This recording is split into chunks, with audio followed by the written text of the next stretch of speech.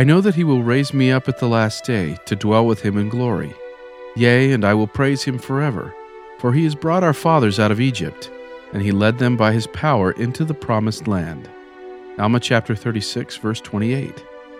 Hey listeners, this is Nick from Book of Mormon Central, and today's podcast addresses the topic, what the Exodus teaches us about the atonement. Early on in the Book of Mormon, Nephi often compared his family exodus from Jerusalem to the Israelites' exodus from Egypt. He did this to help his brothers understand that God would help them just as he had helped their ancestors. However, he was not the only Book of Mormon author to allude to the Exodus account. The Book of Mormon also shows how the Israelites' deliverance from Egypt foreshadows our own deliverance from sin and death through Christ's atonement. One example of this foreshadowing is found in Alma chapter 36. Book of Mormon scholar S. Kent Brown has noted that the first and last verses of the chapter clearly teach that inasmuch as ye shall keep the commandments of God, ye shall prosper in the land. The last verse states that if people do not keep the commandments, they will be cut off from God's presence. Brown has noted that Alma's teachings about blessings and curses find a detailed counterpart in the book of Deuteronomy, which recounts Moses' last introductions to his people at the end of their wandering, just before they crossed the Jordan River into the land of Canaan. In Deuteronomy, the Israelites were about to take possession of a promised land, and Moses' words were not only full of promises to those who would obey the Lord, but also bristling with penalties that would descend on those who might disobey. In this way, even the words which open and close Alma chapter 36 are linked to the larger Exodus experience. As one continues into the chapter, the Exodus connections become more pronounced. Brown has observed that the second and third verses, along with 3 verses at the chapter's end, all speak of the Exodus as proof of God's marvelous power to deliver and support those in bondage and afflictions. The core of this chapter is not about the Israelites' deliverance from Egypt. It actually describes the remarkable story of Alma's dramatic conversion to the Lord, in which he was born of God. Yet Alma seems to have emphasized the similarities between his own journey out of his sinful life and the Hebrews' journey out of Egypt. As Brown noted, Alma stated that trusting in the Lord leads to divine support and deliverance, just as the Israelites were delivered from Egypt and were supported while in the wilderness when they trusted in God.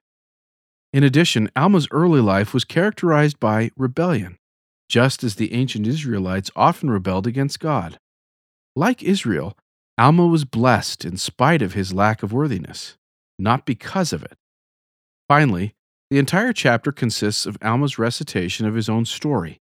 It resembles, in a general sense, the memorized recitations learned by Israelites of God's wondrous acts performed on their behalf during the Exodus. Deuteronomy 6 commands the ancient Israelites to tell their sons about how God delivered the Israelites from Egypt.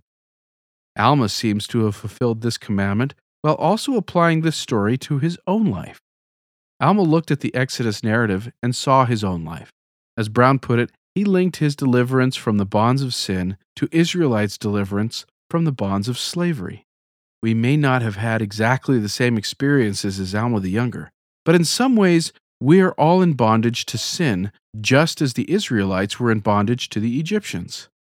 Trusting in the power of Christ's atonement is the only way for us to be freed from this bondage. Even though we may not rebel against God in the same ways as the ancient Israelites or Alma did, we still rebel against him in a small way every time we sin. Yet God still is willing to reach down and help us, just as he helped the Israelites, even when we don't fully deserve it. As Alma put it, I know that he will raise me up at the last day, to dwell with him in glory. Yea, I will praise him forever. For he has brought our fathers out of Egypt, and he led them by his power into the promised land. If God raised up the Israelites from bondage in Egypt, then he can raise us up at the last day as well. We may not recite the Exodus story to our children very often, like the ancient Israelites did. However, every year at Easter, and every week during the sacrament, we remember God's deliverance in our own lives. The power of Christ's atonement can deliver us from the bondage we all experience in life. God delivered the Israelites. He delivered Alma. and He will deliver us. Thank you for listening. To find out more, please visit bookofmormoncentral.org and then click on Know Why.